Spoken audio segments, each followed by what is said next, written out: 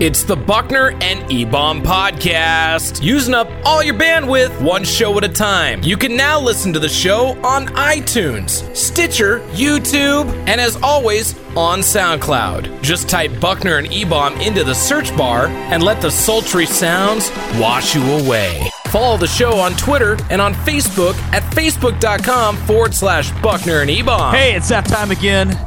Buckner and E-Bomb podcast episode number 61. Roger Maris home run record coming at you live via the iTunes or Stitcher or SoundCloud. Check us out Facebook. Hey, I'm just doing all the plugs at the very beginning. My name's Dustin. E-Bomb. Buckner interrupting already. What's going on, Buckner? It's the podcast you go to for your music, your food, your sports, and everything going on in the world. Buckner and E-Bomb podcast weekly coming at you from the Stitcher, the SoundCloud, and the iTunes. And of course, we greatly appreciate you sharing the podcast with your friends. If you like something that you hear, of course, follow us back on Twitter as well. And really excited for 2016 and all the guests that we have lined up coming your way. I got my friend Jeff, who I really want to get on to the show. He is kind of like a marketing analyst. He's kind of like a strategist when it comes to social networking and different media outlets and stuff. He plays with like dummies too. His last name's Dunham. No, he's a former professional NASCAR driver. His last name's Gordon. Oh, see what I did there? Yeah. See what I did there? Hmm? Yeah. What are you nibbling on tonight, Buckner? I'm still doing the sponsorship with Fit Food to You on the web at fitfood2you.com. It's all portioned out and meals that have no trans fats, extra sodium, or carbs or anything. So I'm chewing on some salmon tonight, some pan-crusted salmon with a bunch of like chia seeds and junk on top, with some quinoa and some steamed vegetables. It's pretty yummy. Now let me ask you. As 2016's, full on, we're in the middle of January now. How are you doing on keeping yourself honest with the food intake? Are you reverting back to the chips? Are you reverting back to the dip that goes along with it? Oh man, the soda, the pie, the cake. What's going on? How's that all going? Well, I'm not gonna lie and say that I haven't had some of those. Like I was over at my friend Blaine's house yesterday watching football, which we'll get to, and he had a full-on spread. Man, he deep fried a turkey for the get-together. Have you ever had deep fried turkey before? I have. It's delicious. Oh my god, it is amazing. It is a game changer. It's succulent. It's juicy. Dude, it's got the juicy. Yeah. It's like eating a rotisserie chicken. It's such a different way of eating turkey. I'm not a big turkey fan unless it's deep fried. Which is crazy because it doesn't sound that healthy, but man, is it good that way. He got the brine down perfect. As far as the snacking go, yeah, the chips, had some guac. I can't say no to guacamole. If there's a guacamole at the party and it's looking at me, I'm going to have some. I just got to not eat all the guacamole, With eat the entire bag of chips. Right, with the entire bag of chips. Have some chips, have some guacamole, have some deep fried turkey. Just don't eat all of it. And then try to go to the gym and try to, drink. What my biggest thing is that's helped me out more than anything else, dude? Is, no soda. The no soda and drinking, an S-ton of water. I drink so much water now. Just what I do. I'm just constantly drinking water, and that's helped. So much. It's crazy. It's weird how that works, doesn't it? It's like, hey, I'm gonna drink 80 ounces or more of water a day. I'm peeing constantly. It's so dumb. I know. It's like you're on the go though. Yeah. There's something to it. Well, the one thing that's really bad is when I'm doing the show, I'm doing the morning show on 96X, and I'm about to jump in and do either talk about an artist or talk about a story coming up. And then it's oh no, I drank too much water. I gotta use the bathroom, but I gotta jump on in 15 seconds. So I'm doing the little bounce in my chair, doing the pee-pee dance. I've done that before. In the studio. I've done that before working the podcast with you, where it's like getting towards the end, and I'm like, all right, let's wrap it up here. Come on, we got to go. And well, if you have to jump out, if you have to take a break, we can always hit pause. But sometimes it's not as fun, you know. You like to make a game out of it? I do. I'm like, how long? And then I'll get my iPhone timer, and I'll be like, how long is this urination going to take me? Is it going to take 38 seconds? Can I get it to 48 seconds? You know, how close to a minute can I get this atomic piss going? But one thing, you were saying cutting out the soda. I have cut out the soda, but I haven't completely cut it out. I had a root beer the other day at Jimmy John's. Good night, I love root beer. Love root beer. Can't drink it all the time. Treat it like ice cream. Have it once in a while. Have it as a treat. Right. Mm-hmm. But that's tough. I think the government just came out with the FDA came out with like a new guideline for for your healthy intake for the day, and it's like supposed to be like 50 grams of unnatural sugars. So basically, any byproduct that you would get out of soda or any of the like ice creams and crap like that. 40 grams, I believe, of that kind of sugar in just one 12-ounce soda, if I'm not mistaken. So you get most of it just in that one sitting. And not to bag on Coke or Pepsi or Mountain Dew, because it's all delicious, but the thing that it's crazy to me is the amount of sugar that they put into it. If they didn't cut it with, what is that acid, ascorbic acid or something? There's a certain acid that they put in there to cut down the sweetness. Mm-hmm. That if you were to drink the soda without the ascorbic acid and just the pure sweetness that's in the beverage, it would like make you want to throw up because it's so sweet. But they cut it. I wish they just put straight cocaine in it like they did 100 plus years ago. Oh, rub your teeth with it. Dude, did you see that thing about El Chapo and like Sean Penn went like interviewed him when he was in hiding and nobody knew where he was, but for some reason Sean Penn knew where he was and the feds were looking for him? Now, Sean Penn isn't married to Robin Wright Penn anymore. No. He was dating... Buttercup from that movie with, you killed my father. Prepare to die, Princess Bride. Yeah. It's such a crazy story. They're not married anymore. No. He was dating the chick from Monster. What's her name? Charlize Theron. Yeah, he was dating Charlize Theron there for a while. I don't know if they're still together or not. He's a weird one. Was he dating Madonna too? Wasn't that like a long... No, they were married. And lately they've been seen hanging out together again. Madonna and him. Were they really married? Yeah, like way back in the 80s. They were like, right when he got done with Fast Times at Ridgemont High and she was doing the whole like a virgin thing, they were an item. Oh. Sad that I know that, but I'm like a pop culture encyclopedia. So which baseball player did she date? I don't know. A-Rod, maybe? I feel like it... No. What was his name? Derek Jeter. No. Jose Canseco. Madonna dated Jose Canseco? Really? Yeah. Oh, that's funny. I would have never thought that. No, I didn't know that. That's funny. He like injects himself with some steroids and then just like, I got all the energy in the world, babe. Right. That's like your pre-Cialis. Right. And he had that sweet baseball haircut, which was kind of a mullet, but it's Jose Canseco, so he doesn't give a damn. He's just like, I'm Jose Canseco. I hit baseballs harder than anyone else in Major League Baseball. I drive my Porsche 120 miles an hour around Oakland. I do what I want.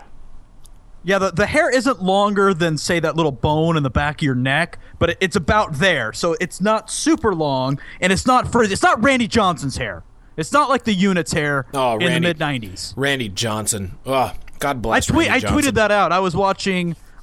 this past week, I have on digital video, I have that 1995 ALDS Game 5 where the Mariners beat the Yankees. Right. Where Griffey slides home off the Edgar Martinez double.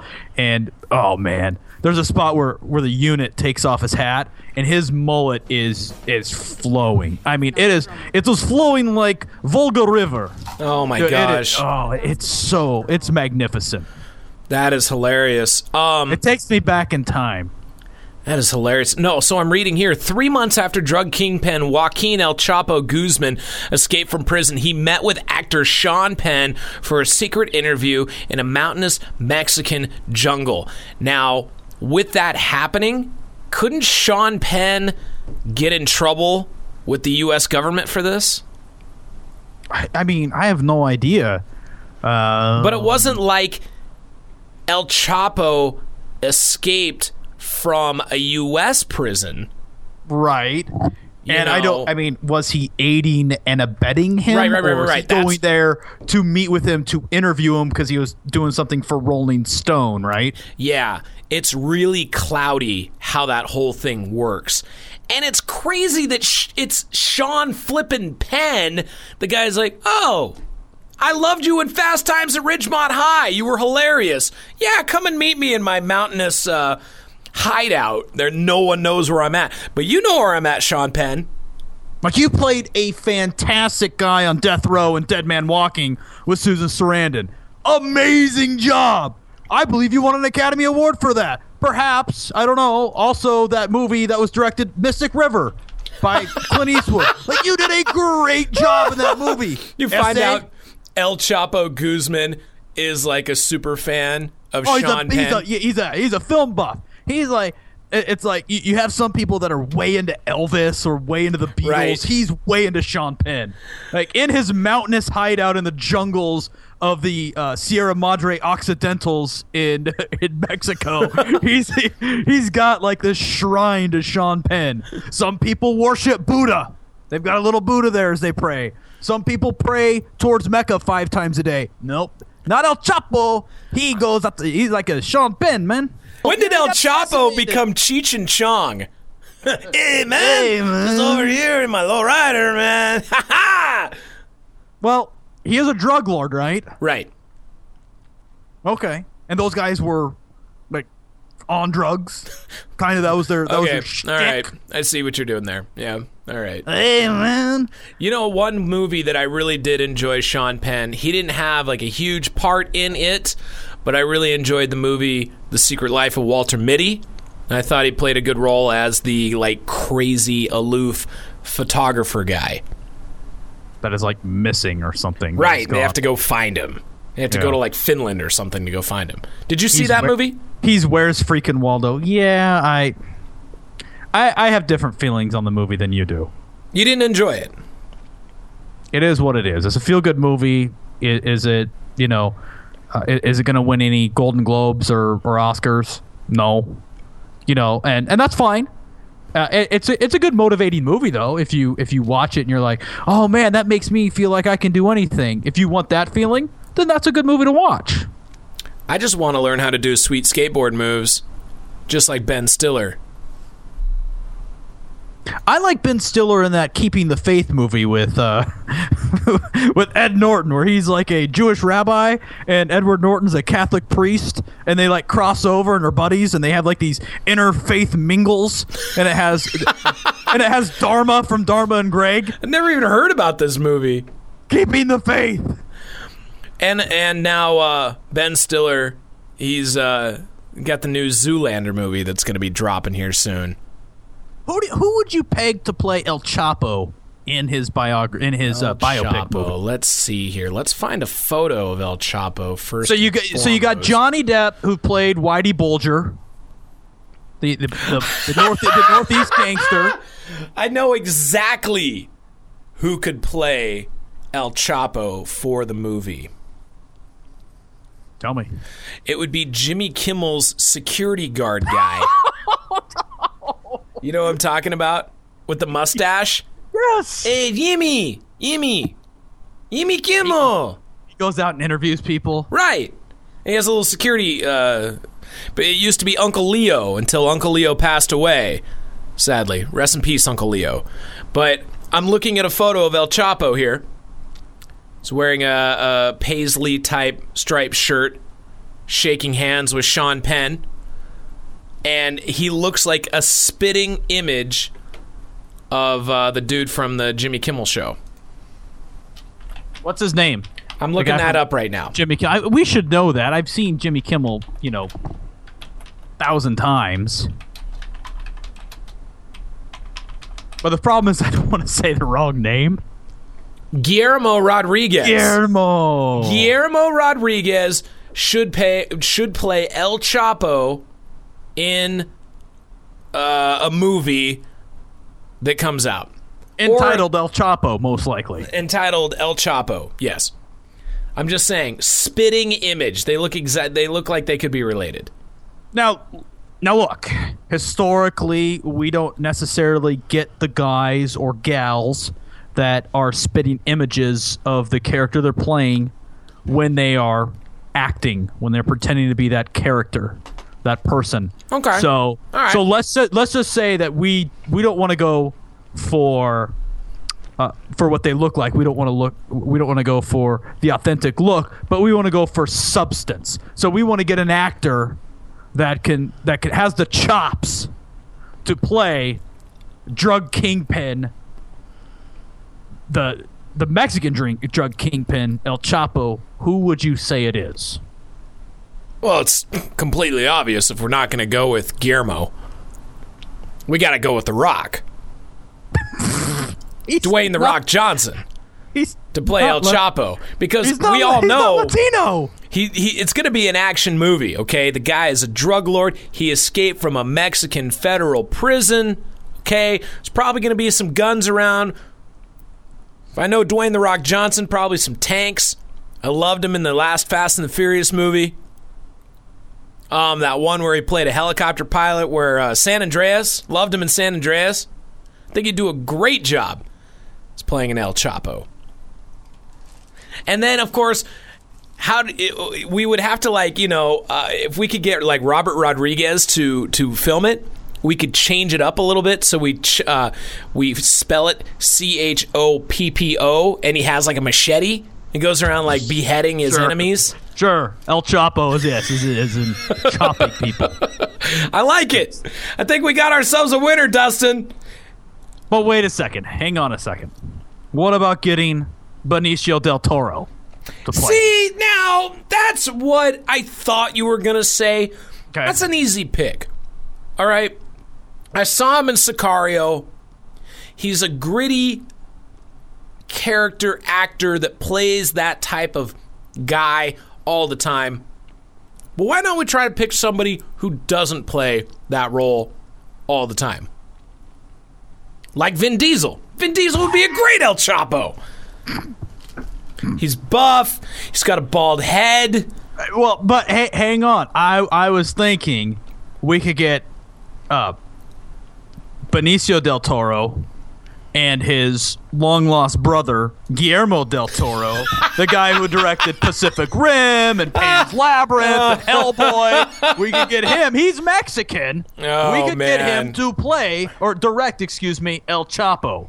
You got the you got the Del Toro brothers. I like that. Okay. I see what you're doing. It's like all of a sudden if Donnie Wahlberg got into directing. Oh, man, Donnie Wahlberg would be a great El Chapo. Man, why didn't I ever think of that? He's older. He's a little rugged around the edges. Probably knows his way around some drugs. He was in a band. New Kids on the Block. All guys in bands are way into drugs and just banging a whole bunch of groupies. Having sluts around. Fine, the drug kingpins are the same way. Let's actually get back on topic. I mean, we kind of steered off a little bit when we were talking about drugs, and then we started talking about Bruce Willis to play him. I want Bruce Willis. Mel Gibson. Get him on it. Let's get Wesley Snipes to play El Chapo. He'd be great. Always bet on black. Good old Wesley Snipes. So check it. So, Buckner, just going into something else here. Big topics going on around the water coolers of American workplaces.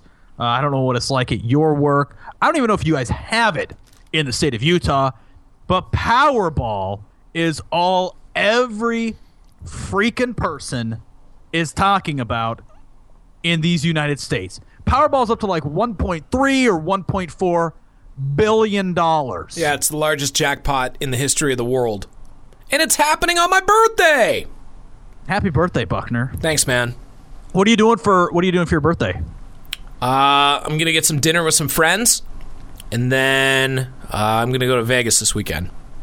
You going to go to a couple strip clubs in Vegas? No, I don't do that. It's not my style. Oh, so I guess when you took me to the Deja Vu back in the day. You got me. I must have been mistaken. You got me. That's after a lot of extensive counseling sessions, some brain wiping sessions. It's just getting too expensive, man. Them girls of the night, they steal your dreams, ruin your credit score. You wake up with your pants on backwards on the back of a pool table. It's no good, man. It's not a way to live your life. When I win Powerball, because it's not if I win Powerball, it's when I win Powerball. You got to have that kind of mentality, I think, in life. Like, when I score a supermodel, when I, pick up a brand new $250,000 Ferrari, it's those kinds of things that make life fun and worth living. So when I win Powerball, I have come up with a laundry list of things that I will do. First and foremost, you'll never hear from me again. I'm sorry to say, Buckner, you will never see my face or hear these pipes ever again. All right. Well, then I'm going to cross my fingers that you win. I'm going to double down, hope to God that you win, so I never have to hear your voice again. I see what you did there. I see what you did.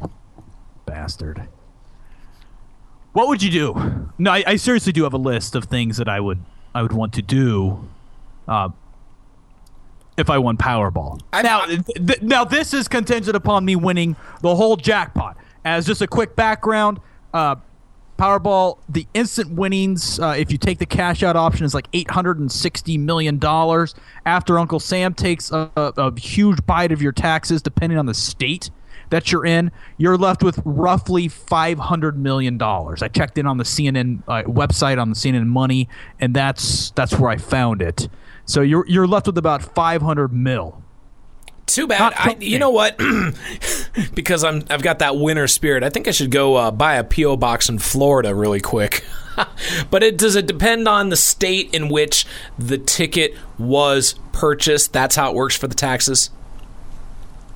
That's a question I just don't know. Okay. All right. That's fine. It's neither here nor there. It's fine. I actually had this exact same conversation on my morning show on 96X, which you can download the app right now. If you go to the App Store, type in 96 and then the letter X, and it'll come up, Rockin' St. George. Of course, on the web at rockstgeorge.com. First thing I would do, Dustin, is I'd probably go buy a new BMW.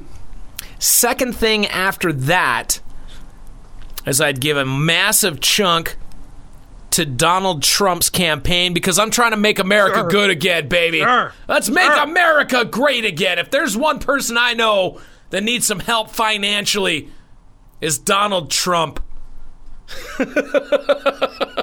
Now, to just slow your roll for a second. I'm kidding about that. I know. I don't want to put a damper on your imagination. How funny would that be, Dustin? How funny would that be if it was like some old lady from Topeka, Kansas that just loves the Trump, and she's like, I just want to give my winnings to the man that's gonna make America great again. But you can only give so much. There's campaign finance laws that prohibit you from giving over a certain amount of money. No. Well, they'd figure out a way. If she was just like, I'm going to give you all my winning, they'd figure out a way to do it. They would turn her into a corporation or something. Yeah. They should give to like this super PAC. Right. That would somehow like just go and smear everybody. Like he needs any help doing that. But in honor of your birthday, Buckner, you're getting old. If I win Powerball, I'll give you some Centrum Silver multivitamins. Oh, thank you, because I'm going to need those for my bone density. Thanks. If I win Powerball, Buckner, I'll buy you Bosley. Oh. The hair restoration. Wow. Well, if I win Powerball, Dustin, I'm going to make sure that you get a cameo appearance in the next Star Wars movie. Oh. But you get killed off in the first 5 minutes. Oh! Hey, not bad. I'd be like, J.J. Abrams, I got the perfect guy, man. Be great for the next Star Wars movie. Just got to make sure you kill him off in the first 5 minutes. Cut his head off. Guts everywhere. Again, sorry to spoil, but he ain't directing. Oh? Yeah, sorry. He's just one and done? He's one and done, baby. Who's the next guy? I don't know. Look it up. Huh. I didn't know that. Really? Yeah. When I win Powerball, Buckner, I know you just said how you've had some extensive rehab when it comes to the strippers.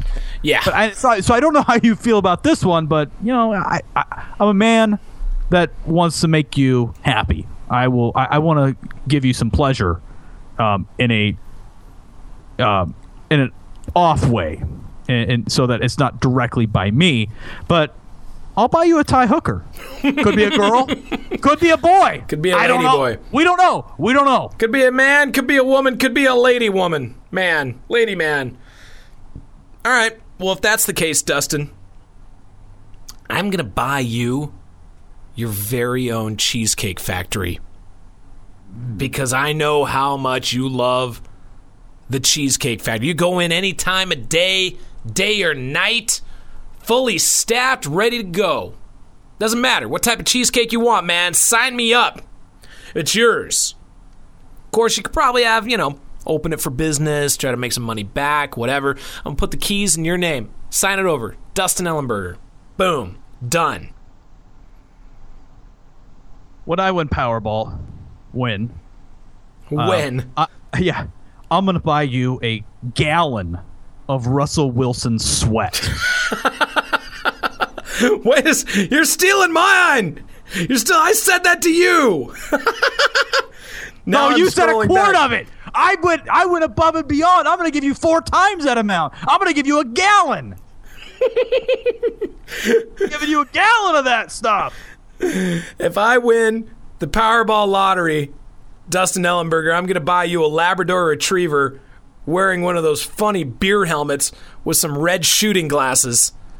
His name's going to be Spuds, like that stupid Bud Light dog from the 80s. Oh, you bite your tongue, stupid. He's not stupid. Adorable. Hashtag adorbs. Hashtag orbs adorbs. In all honesty, I would want a house. I'd want a house in Seattle. I'd keep a house down here in Phoenix. I'd want a house in LA, and then I'd probably buy myself a pretty killer flat in London. And then I would want to keep on rotation, and I guess I wouldn't need anything serious because I could just rent it out for a week or two or whatnot in Vegas. And I would only need to be in Vegas a couple times a year, probably. And, for like a big UFC fight, for like and if it's a cool weekend where there's like a cool concert going on and whatnot. So that's probably where I would just rent out a suite for the weekend or something, or the week. I would, and this is completely on the honest tip, if I won, it would be really cool, first and foremost. Second off, yeah. I would continue to do the podcast. I would probably move to Los Angeles and start trying to do open mics, like stand-up comedy. Well, you'd have enough money to live off for the rest of your life. Well, I wouldn't have to worry about it. I could just do that. Exactly. But I would still... Here's the thing. A lot of people are like, I would just lay out on the beach and I wouldn't do anything. No, you go crazy that way. You buy dumb stuff for dumb people that don't need anything. I would want to set up the people that I really care about in a way that they would be happy. Of course, you gotta watch that. You gotta watch that because certain people out there be like, "Hey, can I get $10,000?" We talked about this in Powerball last time. Whatever. All I'm saying is that I would want to do stand-up comedy, and if I could have a place and just live out there and try to learn how to do that. And the other thing too, I would continue to want to do radio, but I would try to go to like one of the biggest rock radio stations and be like, "Hey, here's the scoop. You don't have to pay me. I just want to do a show." I've done this for a while. It's, I'm pretty good at it in my own opinion because I'm amazing. And I'm rich, bitch. I can buy this and sell it back to myself and buy it again. So, that would be fun to do that, and then just do it for free because you got all that money. But I would have to continue to do the things that I enjoy doing, and then just try to grow it, see what could happen from there. You got to stay busy. You got to stay busy. You can't be lazy or else you're going to lose your money. You're going to lose your mojo. You're going to eat yourself to death because now all of a sudden you got a bunch of money. You don't have anything to do except for just lie around if you don't want to. No reason to exercise. No reason to do anything. Yeah, and you'd have to watch out for those piranhas, man. They'd be left and right. That's why I was like half joking that you would never hear my voice again or see me. But you almost have to have that mentality to a degree so that people aren't like leeching on you. Right. So they don't grab onto you. It'll almost be best. No, seriously, in all honesty, go into like hiding for a year. Like just go do something. Go disappear. Go go off social media. Everything. Right. Just go blank. Change your phone number, something like that, and just go somewhere for like 6 months. So it's out of everyone forgot. You know what I mean? They got other things they're thinking about. And then what I would do during that 6 months of a blackout is I would go get that insane, awesome hair transplant. I would get a hair transplant too. I got a bald genetics. spot. I'm rocking a bald spot too. I totally would. It's genetics, you and I. There's not a lot we can do on that. It's like it is what it is. I would get myself a personal trainer. I would get myself a personal chef, and for 6 months I would just go crazy on that. And I would make sure I would invest my money. I would stay on the DL, and then I would reemerge back out onto the out on the planet Earth, and everybody would be like, "Wow, look at Dustin E-Bomb. He's got it going on. He's got the spray tan. He's got a nice new head of hair. This is crazy. 6-pack of abs. Oh. This is one of the craziest stories. I don't know if you know this one or not, but last year there was a Powerball jackpot winner. Last February, in fact. Her name was Marie Holmes. She was working like 2 jobs. She has like 3 kids. One of them has like cerebral palsy. She has 4 kids. She was working at Walmart and McDonald's. Then out of nowhere, boom, $88 million. What's up? Unfortunately, she also has a heroin trafficking boyfriend named Lamar McDowell, who was actually locked up at the time when she won. She is now, and I'm not kidding you, she has spent $21 million bailing out her drug dealer boyfriend, who has been back to jail 3 times since she's won. Buckner, you and I both know we're of the age that you cannot put a price on love. You can't put a price on love, baby. That's right. The heart wants what the heart wants. And the bits and pieces down below want what the bits and pieces want to have. That's right. They like it real thick and juicy. And I like that purple squash emoji. What the? Oh my. 21. Isn't it a squash? It is. It's an eggplant. Have you ever had eggplant before? Eggplant. Yeah. That's what it is. Okay. Eggplant emoji. I also go with the hot dog emoji. That's a new one of my favorites. If you got the upgrade. It made me think that saying that real quick made me think. If you were forced now, let's say for instance somebody else won the Powerball. Let's say it was me. Okay. And I say, Buckner. With that evil, menacing laugh of yours. Yeah. I'm the puppet master. you will do what I want you to do for money. And I say, I'm going to give you $10 million. Okay? I've got a briefcase of 10 million cold ducats in my hand. And I say, Buckner, you have to go gay with one guy in this world. Now, I'm not saying that you'll say yes or no to this, but if you were to say yes, who would that guy be? Would it be Brad Pitt? Would it be Leo DiCaprio? Would it be Aaron Sorkin? I'm going to have to go with Joaquin El Chapo Guzman. You liar, it would not be. What? Make the news. You know who mine would be? Sure, shoot. I have no idea. Quentin Tarantino. Gosh, is he sexy. What are you talking about? With that Jay Leno looking chin of his, and that high, super, like, Cro-Magnon man brow. Oh, man. You heard about what he did recently, the Hollywood Walk of Fame, correct? No. Okay, so Quentin Tarantino, Hollywood Walk of Fame, got a star there, and usually they either put their handprints or their feet or something like that, right? Yep. He put his feet in to the wet concrete, and he was wearing some knockoff shoes that look like the shoes that the gal wore from the movie Kill Bill. What was her name? Uma Thurman. Uma Thurman. Was wearing some like yellow kung fu kicks. On the soles of the yellow kung fu kicks on one foot, F. Three more letters. 4-letter word starts with the letter F. And then on the other shoe said YOU. Stamped into the concrete evermore. For time and all eternity. For time and all eternity. Quentin Tarantino, ladies and gentlemen. On Hollywood and Vine On in Hollywood Los and Vine. Angeles. Yep. How funny is that?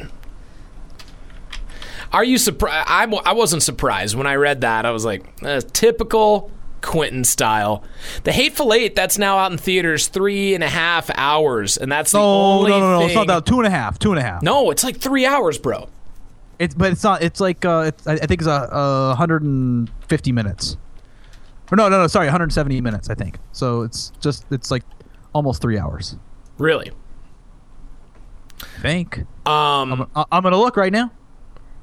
Regardless, he got into some trouble at the 187 minutes. So yeah, it's basically 3 hours. 3 hours and 7 minutes. Apparently, Quentin Tarantino talking ghetto at the Golden Globes. Interesting. Didn't know that. Looking here on some news on the QT. The QT, Quentin Tarantino. That's the only thing that stopped me from being able to see The Hateful Eight is because of how long it is.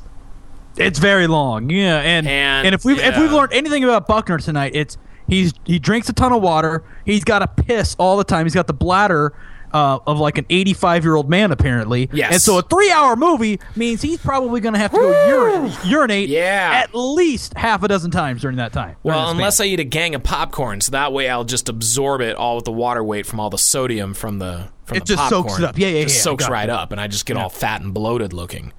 I watched the Golden Globes last night, and my goodness, there are a ton of blowhards that are self-bloviating, and it's pretty ridiculous. Self-bloviating, that was great. That was a good word. That was good. And they talk. The room is divided up. You've got kind of the movie people in the front, and you got the the TV people a little bit more in the back, and there are these round tables. And, like, for instance, you had, for whatever reason, these two guys were at the same table, but you had, like, Leo DiCaprio and Bryan Cranston at the same table, and the director of The Revenant, and then you had Quentin Tarantino over with probably 3 or 4 Thai hookers, and then you had, man, that's a theme tonight. I didn't even mean that to be a theme. Goodness. That's good on me. And then you have, Jennifer Lawrence and Amy Schumer together and whatnot. And Matt Damon wins for Best Actor in a Comedy for The Martian. Apparently, The Martian is a comedy. You saw that movie, right? I did. Didn't really think of it as a comedy. That's how the Hollywood Foreign Press labeled it. Was it's a musical. It's a comedy musical or something else. And okay. I'm like, what? And so that won. I think, and so Matt Damon won for Best Actor. Did he bring that up when he won? He's like, I don't really think of this movie as a comedy, but thanks for the award. I think he introduced it at the very beginning, and there was like some jokes about it. Somebody joked about it at the very beginning. Ricky Gervais hosted, but there was just so much chatter and talking while people were up on stage, like announcing the awards and everything. It's like, shut up. Like, just if you're there, I mean, I get it. People are getting hammered at at these types of things, knocking a few back, but it's really self-congratulatory. It's pretty bad, and I want nothing more than to be a part of it. I do. I want to dress up in a monkey suit and totally be at the Golden Globes. A monkey suit? You mean like dressing up like a chimpanzee or wearing like a tuxedo? Yes. Either one would work for me. Jonah Hill dressed up as a bear last night. Did he really? He was pretending to be the bear from The Revenant. It was that's funny. That's good. Yeah, it was one of the highlights of the events. I texted you to ask if you were watching. I got that response, and I was not. No, I was playing cards with some of my friends. We were playing Cards Against Humanity. You were playing quarters. You're like, doink! Drink up! We were not playing quarters, sir. Lady Gaga winning a Golden Globe. Her first time acting in the TV show American Horror Story, and then she won an award, and then Leo DiCaprio was like punking on her. But you know what? I kind of have to agree with Leo. No. This is what happened.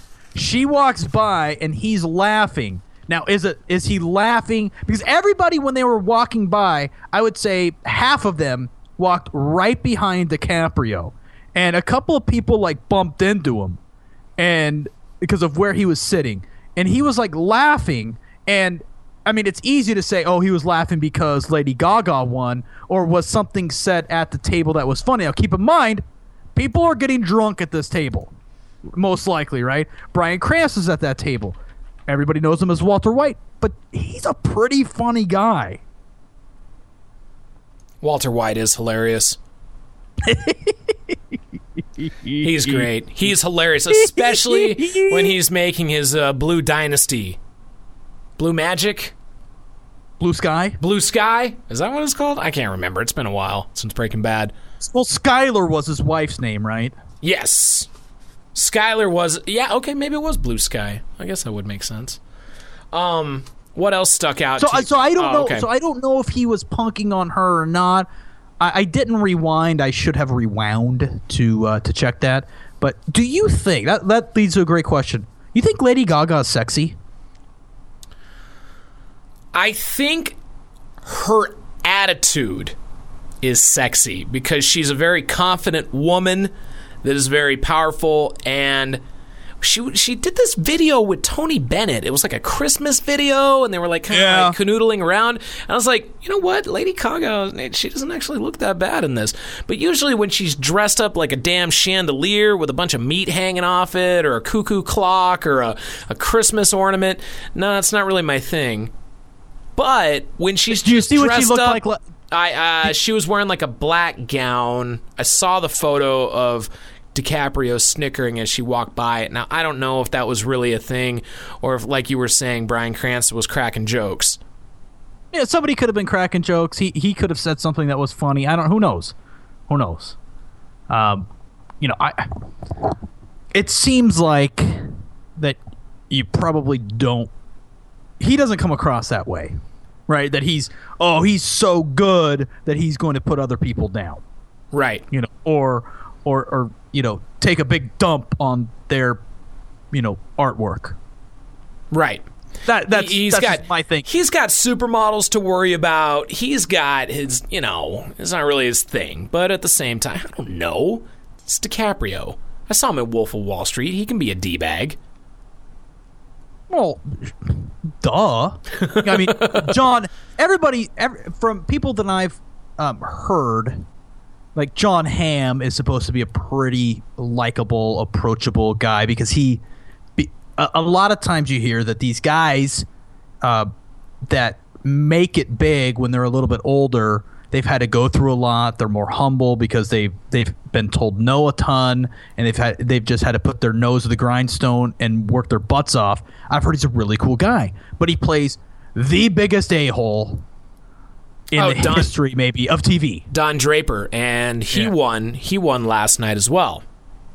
And then Tony Soprano, the misogynist, murderous head of a crime family, and by all things that I've ever heard, James Gandolfini was one of the nicest guys around. Again, he made it a little bit older as well. So you're sticking up for DiCaprio? No, I'm not sticking up for him. I'm just saying we don't know. He made it when he was really young, but who knows what he's like? I know what he's doing. I know what the play is. It took me a minute, Dustin, but I know what his play is. Let me hear. You know how guys sometimes they'll see the cutest girl in the room, and they'll act like they're not interested, or they'll say a little cutting remark to try to cut them down a peg. You're like, man, you really look fat in them jeans. Now, normally that wouldn't work for. It only works for certain people. You gotta, be on that type of level for that to work. I feel like DiCaprio could be one of those guys. Maybe that's what he was doing. Maybe he really secretly has a thing for Lady Gaga. He's trying to cut her down a peg. Like, that was mean what I heard about. You were talking about me at the Golden Globes. You cut me down for American Horror Story. It's like, nah, baby, that's not how it works. Why don't you come back to my place, have a glass of wine, I'll play some piano for you. Or I'll pay somebody to play piano for you because I don't know how to play piano, but I have enough money that I can do those type of things. Maybe we'll even though I think you're a little fat, I'll give you some sympathy sex. You dummy. Right. and then his buddy in the background's whispering like, classic DiCaprio. He gets him every time. Look at it. Look, they're getting in his limo together. There he goes. That's my boy. How does he do? Only him. Only him. It works every time. All that DiCaprio. He's crazy, man. He's crazy, man. You should have seen him in Cabo. Man. Crazy. We're drinking all the Mai Tais, man. He was going up, insulting the hottest women there. Just cutting them down. They couldn't get enough of it, bro. Like, man, you got enough bags under under your saggy boobs, hun? They're like the biggest, fakest boobs you've ever seen. And right. Like, cutting them down. He's talking to like Charlotte McKinney, my dream weaver. What did you say? I can't get enough of him. He's just so dreamy with his pot belly and his man bun. I want to get on his yacht. Of course you do. Everyone wants to ride on this yacht, baby. He's turning into a young Marlon Brando. And he uncorks like a $5,000 bottle of Dom Perignon. They're not that expensive, are they? On his yacht it is. Okay? Oh, okay. I was thinking maybe some Ace of Spades or something. One of those big crazy baller champagne bottles that you see like Cristal, maybe? No, there's this big ass bottle of, I'm going to find it really quick. It's stupid expensive. It's total DiCaprio. Ha, it's so DiCaprio, bro. Oh, man. He does it every time. I don't get only him, man. You would think Pitt could do it. You would think Clooney could do it. They've tried. But DiCaprio, he pulls it off, man. Jeez. Classic. Oh, my gosh. I found it. The Ace of Spades. $6,000 bottle of champagne, baby. When you see, like, professional football athletes popping bottles after they win the Super Bowl, this is like what they're pouring on their friends. I swear I saw Rob Gronkowski with a bottle of this after they won the Super Bowl after beating the Seattle Seahawks. Ugh. Or like when Cam Newton had the birth of his son recently. You know what he named his son? Cam Newton, quarterback of the Carolina Panthers. No idea. Chosen. Did he spell it funky? Cameron Newton's son is named Chosen. Well, he definitely won the jackpot when it comes to being born. I mean, how many billion of people are there on this earth? We'll say 7. He pretty much just won the Powerball lottery jackpot. It made me think of naming my future kids' names, and I came up with a really good one for a girl, and I was offering this to my friend Sam, who's a loyal podcast listener from day one, by the way, and he declined. He said thank you, but I think he's going in a different direction. Cherub. Like an angel. Like an angel. That's great. That works. That really works. Oh, look at little cheruby bomb running around. I just found out something terrifying. The Ace of Spades champagne brand owned by Budweiser. Would you like to guess? I just did. Budweiser. No. Try again. Colt 45. He raps. He's a rapper. Kanye. Jay-Z. Damn. Oh, so close. I got close, didn't I? So close. Didn't think about Hove, did you? Hove, baby. The Rock. Ace of Spades. He's into like Dale! he's in sports management. He owns his own champagne. He's got his own nightclubs. Is there nothing that Jay-Z can't do? He's married to Beyonce, for crying out loud. That's got to be a full-time job right there, being married to one of the most gorgeous women on the face of the earth. I remember back on our morning show so many years ago with Destiny's Child. I said this girl's going to be the next Mariah. It was almost so one-sided that when you saw Destiny's Child performing on the hip-hop stations, the rap stations around where we grew up in the Pacific Northwest, you're like, well, this one makes... I mean, the other two, don't get me wrong, they're talented, but Beyonce, she's going to be doing her solo thing here within 6 months. Well, it'd be like looking at the Supremes and going, okay, Diana Ross is going to be the big star out of them. Right. You know? Or, looking at NSYNC and saying, that Joey Fatone, come on! Oh. He's going to get my big fat Greek wedding. He's going to make clocking lots of dollars off that. He's going to get a good acting career going. Good night. David Bowie. Golly, he died. Did you see? Man, out of nowhere. Usually, the tabloids are pretty on the spot when it comes to watching people... celebrities, especially as big as him, if they're sick, if there's something going on, usually you get like an update like, oh, David Bowie not doing so hot. And you're kind of like, oh, it's on my radar. This one came out of nowhere.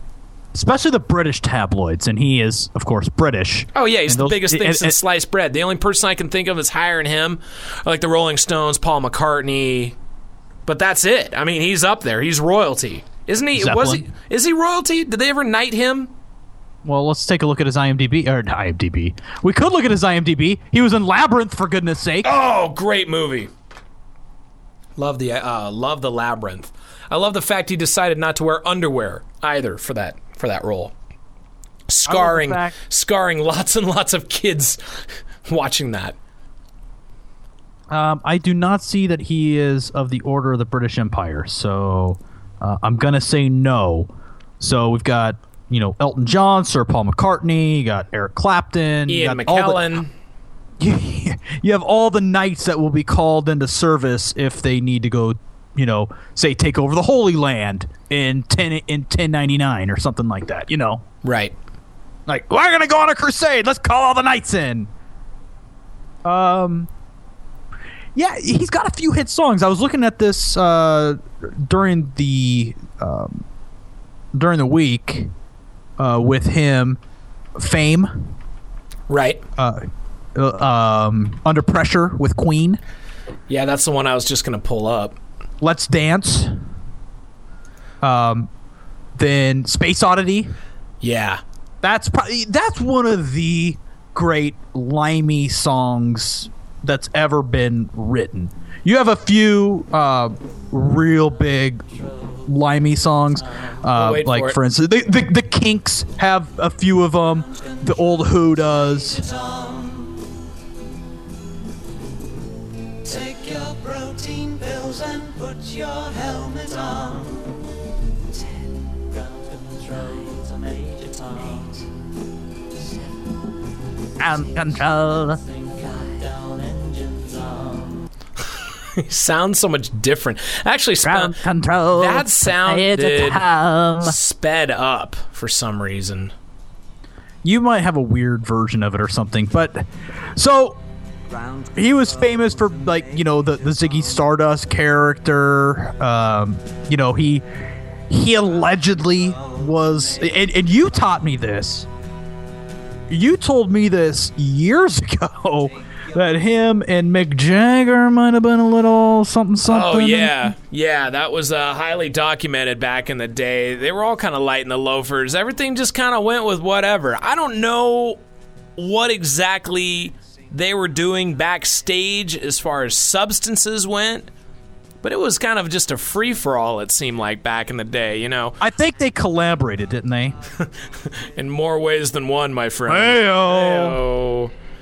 But at the, who else was involved in that whole that whole mix. Well, you think about like Freddie Mercury. Sure. And I mean, that was something that he was a superstar back in the day. I mean, it didn't get any bigger than Queen. Wembley. Did you see the Wembley Stadium concert that they did?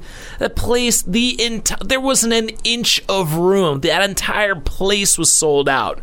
And they have a really famous concert that's still shown. It's like Queen 1981, I think, right, in Montreal. Okay. That was one of the big concerts, and he's just like, he's at the top of his game at that point. Yeah. And it was one of those things where, oh, wait a second. He's gay? What? No way. That isn't possible. But then you're like, well, I mean, it's possible. Anything's possible. Is this Ice Ice Baby? It is. How'd you know?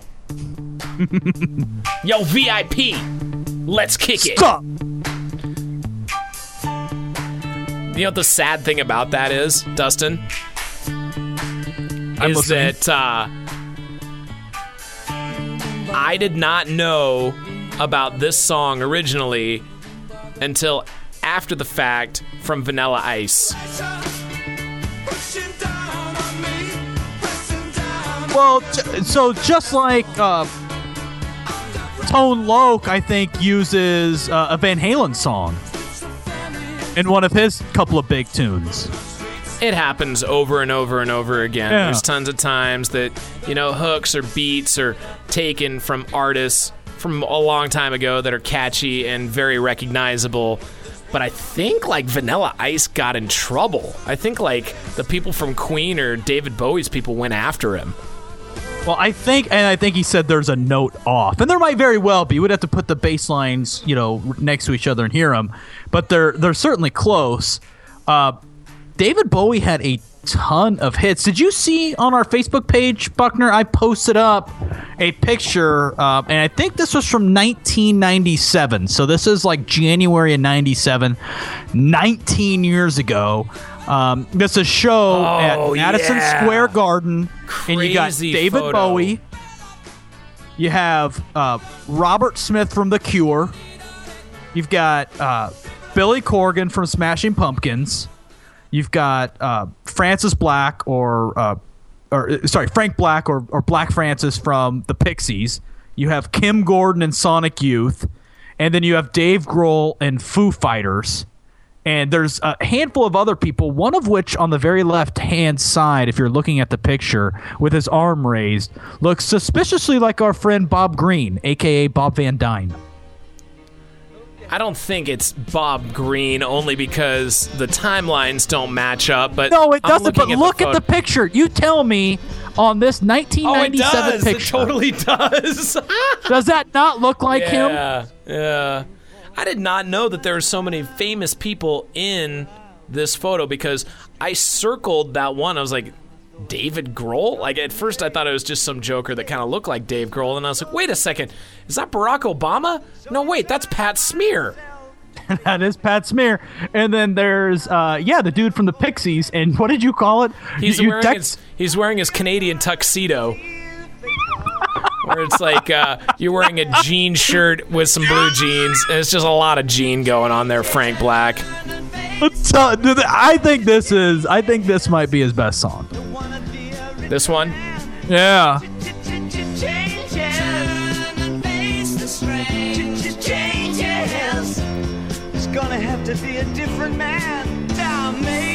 If you were to guess, Dustin, and I already looked up the answer, but if you were to guess how much David Bowie was worth at the time of his departure yesterday, at the time of his passing, how much do you think David Bowie is worth?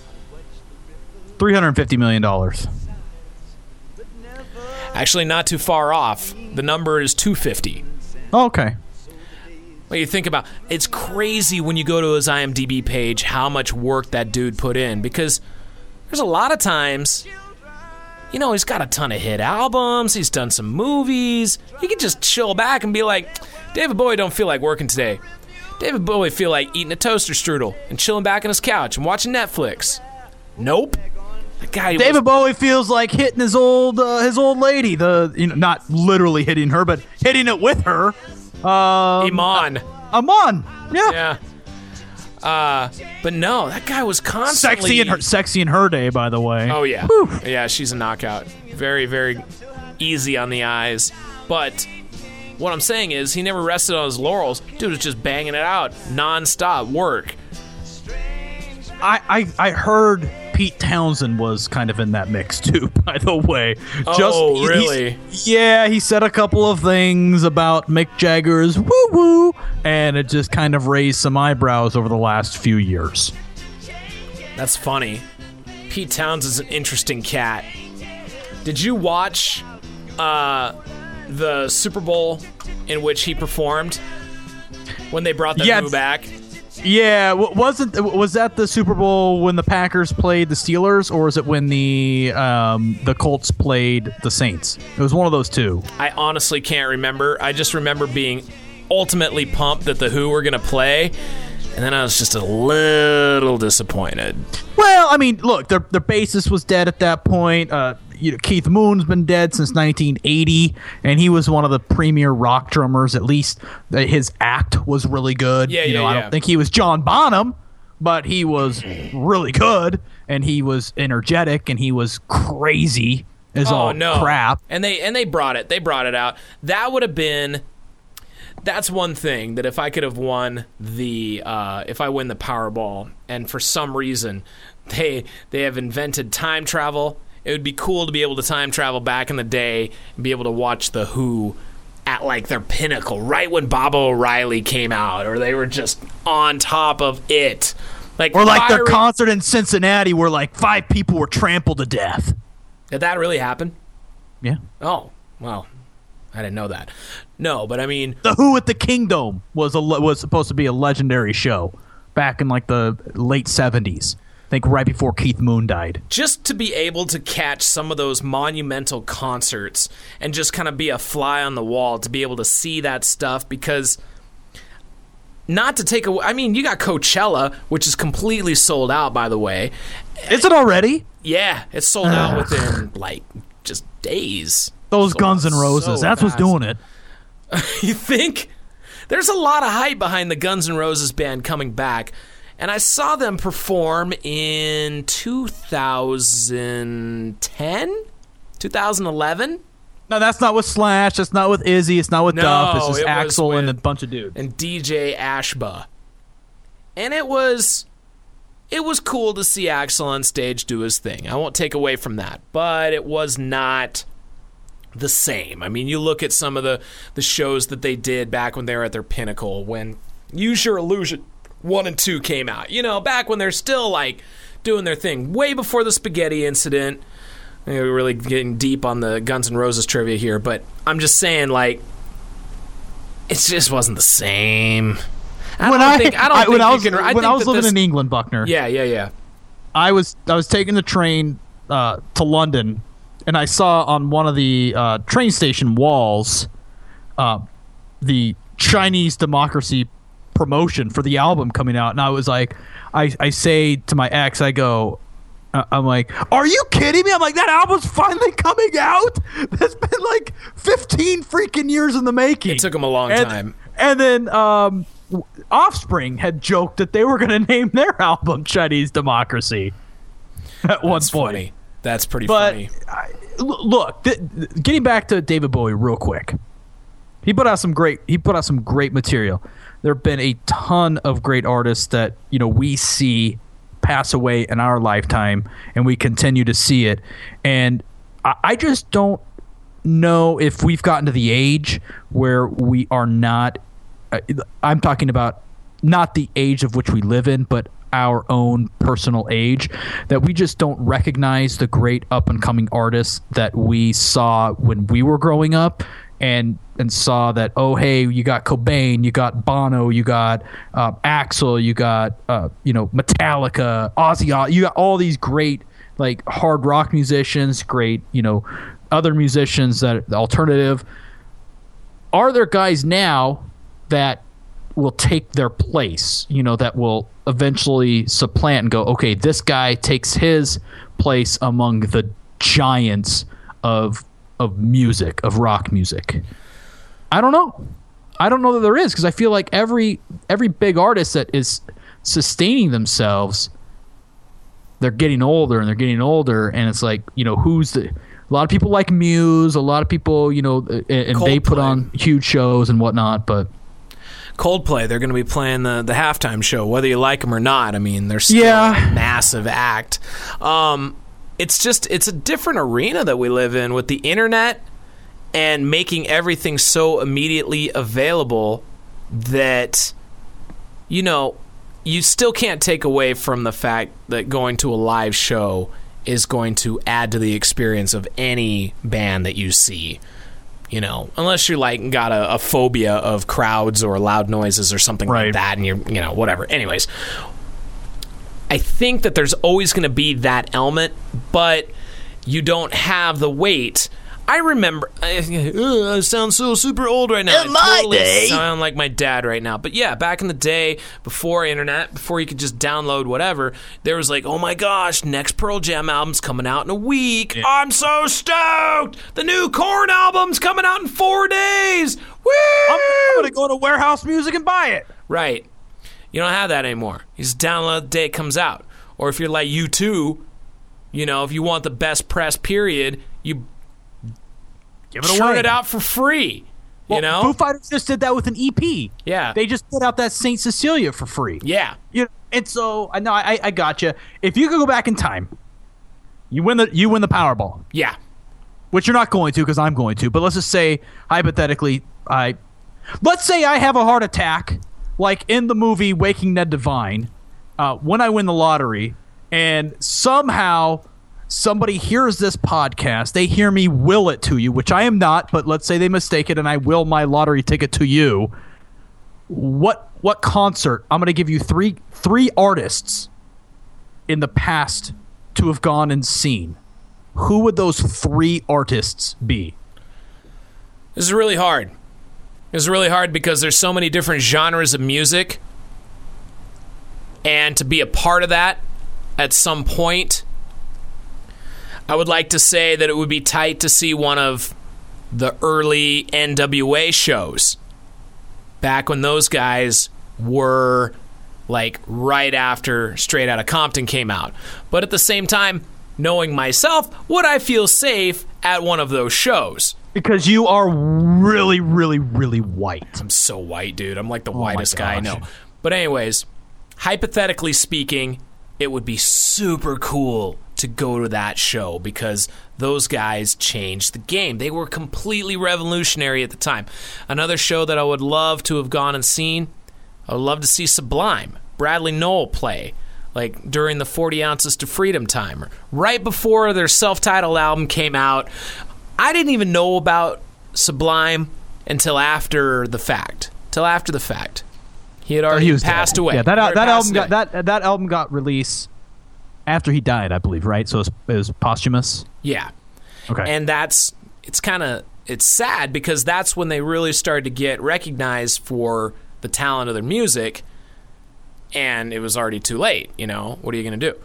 So it would have been cool to be able to see one of those shows at a cool Southern California dive bar spot where it was only 200 people could fit in there or something. Sure. They were just rocking out at that point where everybody knows everybody's name. It's one of those cool venues.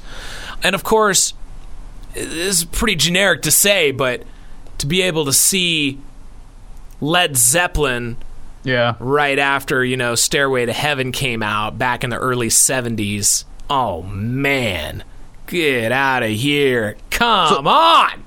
Doesn't get any better than that. This is my answer. I would do Zeppelin, but I wouldn't do it then. I would do it on The Song Remains the Same, because that's with the physical graffiti stuff. And so that's... Not really a big fan of that stuff. That's the mid-'70s, so we're talking about them playing in arena or stadiums, but they have a bunch of material and they can play for 2 hours.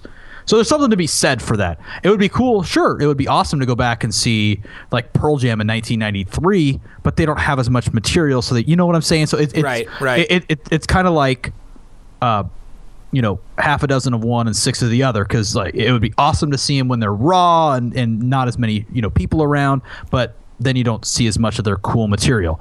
A lot of people would say I would go see the Beatles. I wouldn't, because my understanding is that they were terrible live. that they were not very good live. And so I would not see the Beatles. I would see the Rolling Stones, probably in the early 70s, probably after their Sticky Fingers album. And or maybe even the 78, 79, the Start Me Up tour. So I would probably see them at one of those two concerts. Zeppelin for sure. And this third one is going to come out of nowhere. But I would want to see Old Blue Eyes in like a really smoke-filled, just totally small, like club, like, you know, venue where you only have a few hundred people and Sinatra's serenading us with his band, you know, his backing big band.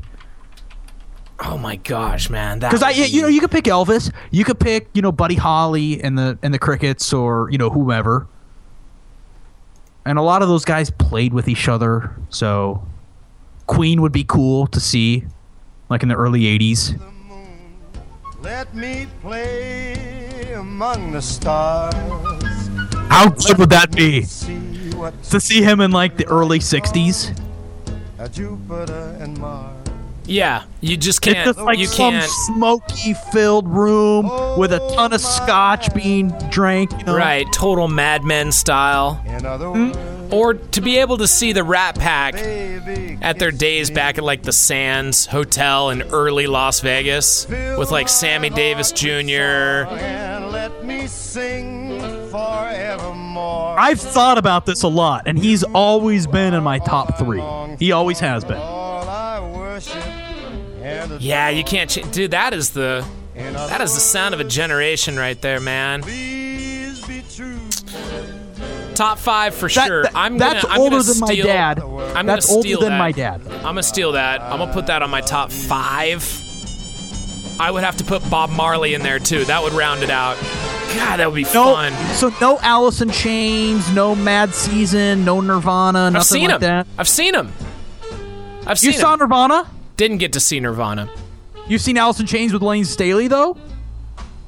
Ah, touche, my friend. I've seen Alice in Chains twice. Both times with William Duvall. And he's a hell of a singer. It was a great time. And the coolest thing about seeing Alice in Chains, if you're listening to this podcast and you like that type of music in the least, and you get the chance to see Alice in Chains, do it. And this is why.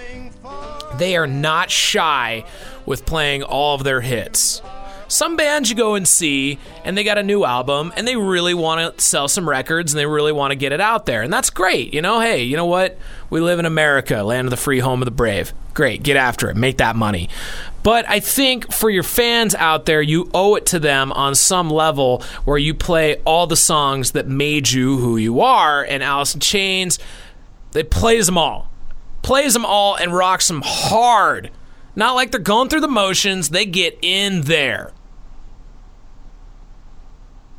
Do you? Well, you know that, like, Jerry Cantrell, the guitarist / secondary singer.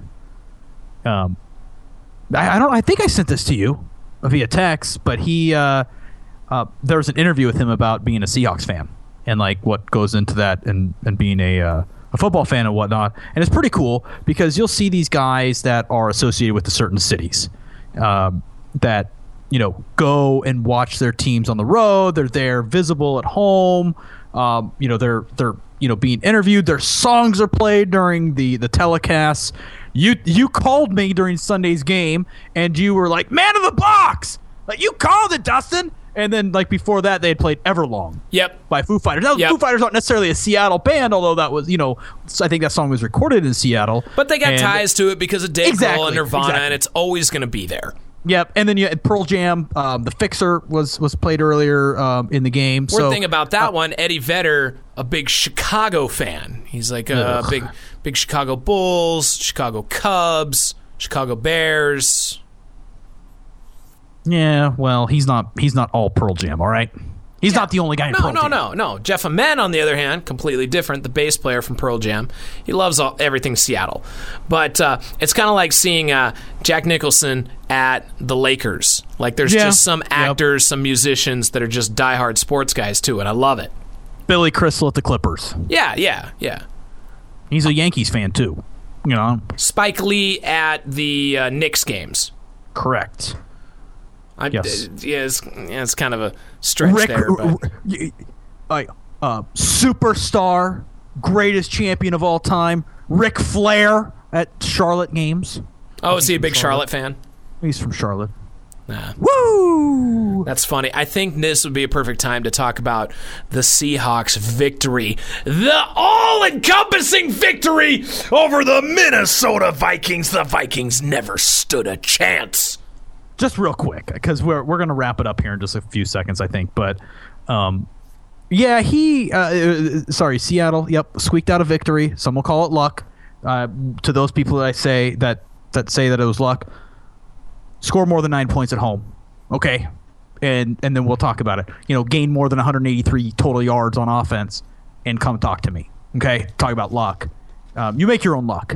All right? So, sure, it was fortunate that it was missed. Absolutely. Just like it was unfortunate or unlucky that that Patriots defensive back made a hell of a play in the Super Bowl. Okay? So, a lot of people calling Seattle lucky.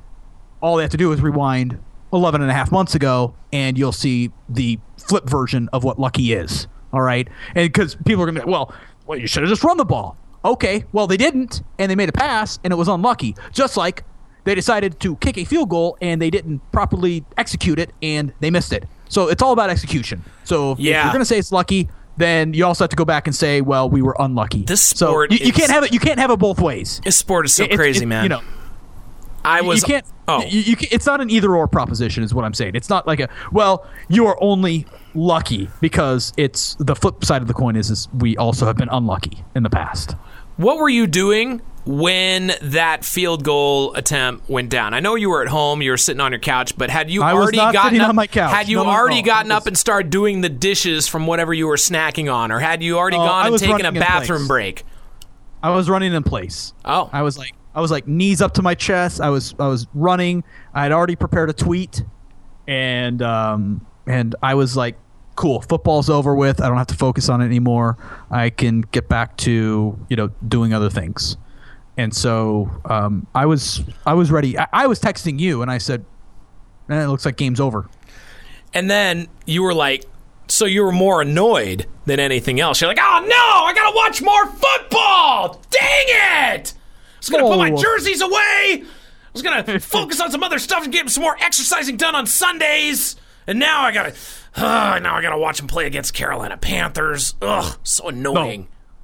No, nothing like that. No, of course. I mean, I was thrilled. I still remember standing in a very similar position when the Cowboys were preparing to kick a game-winning field goal against the Seattle in the 2006 playoffs. So, 9 years ago in January 2007, and they were getting ready to kick a field goal, and I'm standing there and I'm like, oh man, I can't believe Seattle's going to lose this game. And then Tony Romo botches a snap, big play, Babineau comes around, tackles him before he can get the first down, and saves the game. And so it's kind of a little bit of similar circumstances. I was standing just totally nervous, palms sweating, irritated that it came down to this, because we were superior in most facets of the game, and it didn't show it. But who got that crazy one-handed catch just out of nowhere? Are you kidding me? That's the guy that you say is your spirit animal, but who is clearly not your spirit animal. It's Dougie Baldwin. I thought it was Dougie Baldwin. I just didn't want to throw it out there because I've had some other things going on today. But Doug Baldwin, the only guy to score a touchdown during the entire game for both sides of the teams, rocking my Dougie Baldwin jersey. But I went full Tom Cruise, Dustin. I went full Tom Cruise. I'm not even... You're jumping on the couch. I'm not even afraid to admit it. No, I didn't even go Oprah Tom Cruise. I went risky business Tom Cruise. I did a full-on slide through my buddy's kitchen. I was like, woo! And I went full Tom Cruise, man. I took my pants off. I was in my whitey tighties. I yelled very loudly. I watch the games alone because I talk to myself during the games. I'm a little bit crazy. I understand that. Again, it goes back to I know who I am. I know how agitated I can get during games and how agitating I can be to other people. I don't need other people to tell me what's going on during the football game. I don't need anybody to tell me the strategy of how to watch a game or what goes into a play or goes into the victory of a football game. I understand how the game is played. I don't need that secondary analysis during the game from other people, and people tend to do that. So I watch them by myself, so that if I, shout out a curse here or there, if I want to, just talk for 5 straight minutes because I'm so irritated at what's going on, or I'm uber excited and I'm like, that's what you get, then I don't have to be, in an element that I'm uncomfortable in.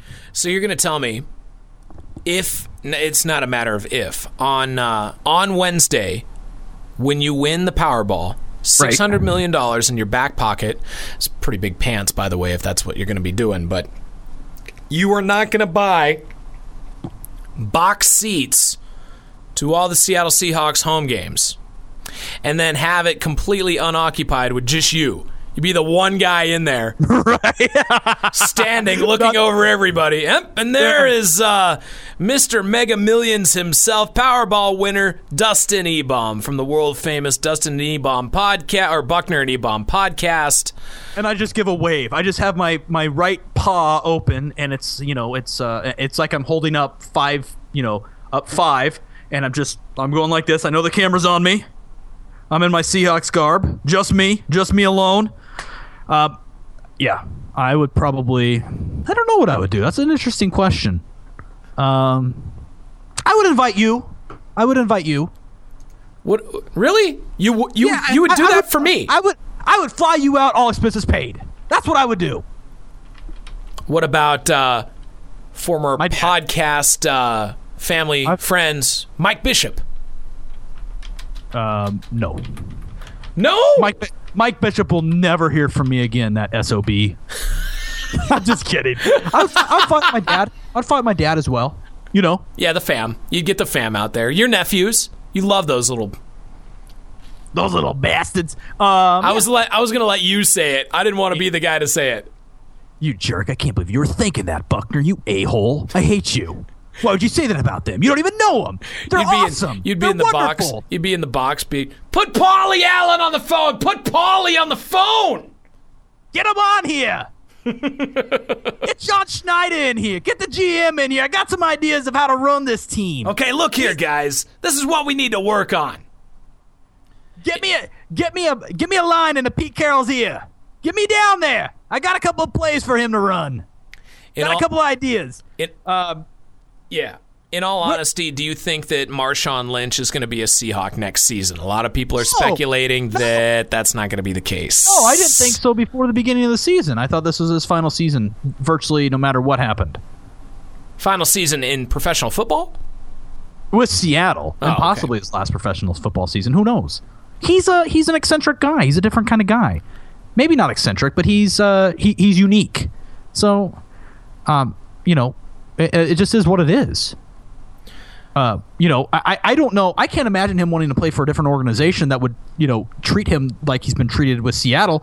Like, he's going to go to New England with probably one of the biggest jerks as head coaches, like one of the most curmudgeonous coaches in all of football, or the a-hole that is the head coach in Arizona, like the surly old, like, get off my lawn. He's basically like Clint Eastwood in Gran Torino. That's basically what the coach is in Arizona.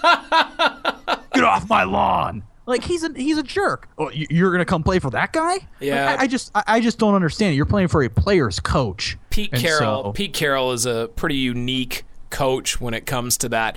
But at the same time, he's got to look at it like, I've only got a few years left to play. I'm going to probably get a pretty gnarly big contract because of what I've accomplished. I got to stack that cheddar up for, a rainy day. Because what's he gonna do post football? He's not going to be one of those commentators. He won't even talk during any interviews. He doesn't do interviews. Hey, he's a Cal alum. He really is. He graduated from Cal, so he's probably got some has probably align himself with a couple of really smart people, hopefully, and you take care of yourself. You know, you see some of these athletes and they just toss their money around. I would not do that. When I win Powerball, I will not toss my money around arbitrarily. I will make sure to spend it wisely. In LA, I will buy a lovely house. Buckner, we never got to this. There are 3 wonderful houses up for sale. There are 3 wonderful houses up for sale, and I mean, you know, we are stretching the podcast a little bit long, but there's just too many things to talk about, Dustin. So we'll most interesting so Monday. No. I say we just go a little long. Let's stretch it out, buddy. Okay? You got that Powerball money. You got Paul Allen on the phone. You said, Paulie, I gotta go. I got some real estate properties I'm looking at investing in, and I gotta make that money, baby. I got 3 different ones. In fact, Paul, let me get your opinion. Which one should I buy? Playboy Mansion just went up for sale. They're looking at trying to get about $200 million. Probably not going to be the case. Probably going to sell around 75. That's property number 1. Property number 2, Wayne Newton's old stomping grounds in Viva Las Vegas, Shenandoah. Highlighted in Vegas Vacation, starring Chevy Chase. The beautiful, is it Maureen O'Hara? I can't remember her name. Maureen O'Hara? I don't think that was her. No. What was her name? Isn't that that's the mom in Home Alone, right? That could be. I don't remember her name. I don't remember the mom's name from vacation movies. It is. Oh my gosh, because she was in Entourage and a bunch of other stuff too. She people say that she was really good looking back in the day. I'm sure she was. I'm sure we can look that up on the internet. Or the third property, Dustin, before you decide to sign on the dotted line. Beverly D'Angelo. Gosh, how do I not know? Gosh, I hate myself right now. Hate me. I hate me. So you got Wayne Newton's property. You got Hugh Hefner's property up for grabs. Who can forget about Michael Jackson's property, Neverland, up for grabs? $100 million could be yours. Neverland Ranch. The roller coasters, all the amusement rides, the carousel, the train that goes around the entire property could be yours for a cool $100 million. What's that to a guy that's got $600+ million? It's 1/6 of my. It's 1/6 of my fortune. It's a lot of money to throw. I'll tell you what. Between all those 3 properties, I'll tell you which one I want. But first, I want to know which one you would invest in. The Playboy Mansion is in an interesting area. That's an area that I think is a very affluent area. I want to say it's in Brentwood. Don't quote me on that. And I think that would be a solid place to live. They're asking way too much money for it. They're asking for $200 million. There might be somebody who has money who goes, well, I want to buy it for nostalgic sake, and I'm going to keep it how it is. And I think there was a condition that Hugh Hefner is still going to be able to live there. Yeah. So it's like, he's like 90 years old. I mean, who knows how long that guy's going to live? He's sucked the blood of so many young, beautiful, blondes for the last 50 years that who knows. I take it back. It's in Homely Hills in Beverly Hills, California. Okay. And so it's way too much money. It's probably going to sell for more around the line of what did you say, $75 or $80 million? That's what the property values are going for in that area. But that's nutty. The property is not a new property. It's rich with history, of course, with one of the most famous publications in the world. And the fact you got a stinky old guy still living there, he ain't going anywhere anytime soon. Yeah. Even if you bought the property and were selling tickets at $50 a head for people to go and do tours, how long would that take to get your property to make your money back on that? Right. I would not go Neverland Ranch because that's like more north. That's like Santa Barbara. Isn't that's north of like of LA? It's kind of by Santa Barbara, but you got room to stretch your legs out, man. You do? A little bit more rural out there. You don't got to worry about a bunch of peeping toms creeping in your backyard, worrying about what you got going on, man. Especially when you got little kids around, I mean, that's how he got away with it, right? Hey, those are all allegedly. And I wouldn't want to spend that much money in Vegas, to be honest with you, to live in Vegas. So I'm out all 3 of those. I'm out on all of them. I would choose none of them. If it had to come down to it, I would probably choose. I already said this. Neverland Ranch. I said this on the morning show. I didn't say this yet on the podcast. Podcast. Neverland Ranch only because It's just so weird, man.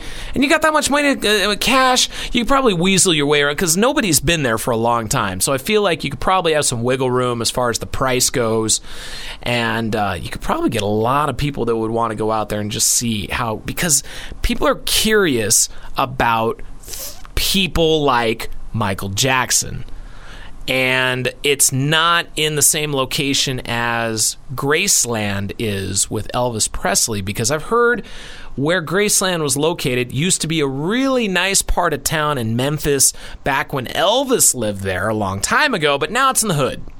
Is it in Memphis or Nashville? It's in Memphis. Okay. And the same thing goes for Wayne Brady's property. I'm sorry, Wayne Newton's property. Wayne Brady. Wayne Brady. Wayne Brady. It's right next to the airport.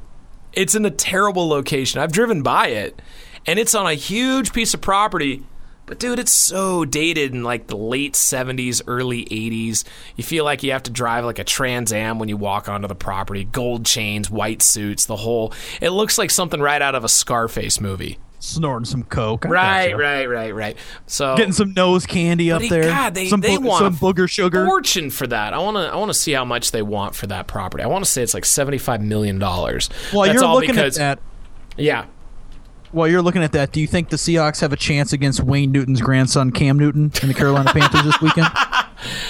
They have to be related.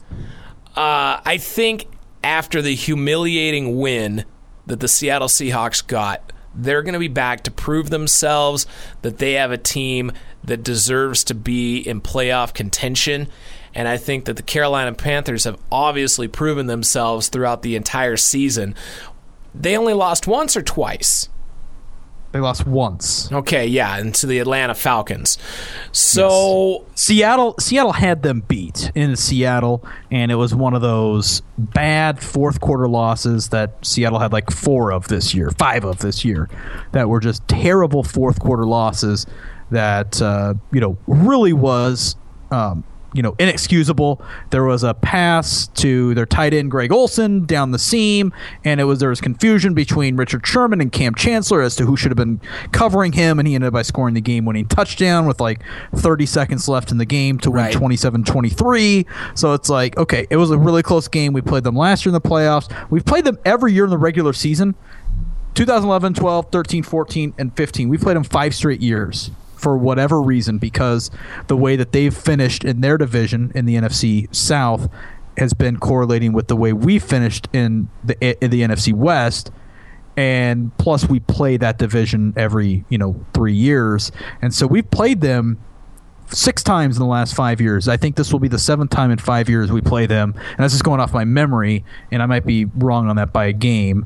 But so we know that team very well. They know Seattle very well, so it should be very interesting. They have a very similar type of defense as to what we have, and so it should be a good game. It's going to be a tough game. They're going to be at home. Their crowd's going to be pumped up. They haven't had a home playoff game this late in a long time. So will Marshawn Lynch be ready to go? I don't know. That's apparently Pete Carroll said that could go all the way up to game time. Huh. I don't even know if he's ever going to play for Seattle again. I don't even know if he'll ever play one game again for Seattle. Now, by the time you listen to this podcast, we might know, but if it's very possible he never plays and suits up again.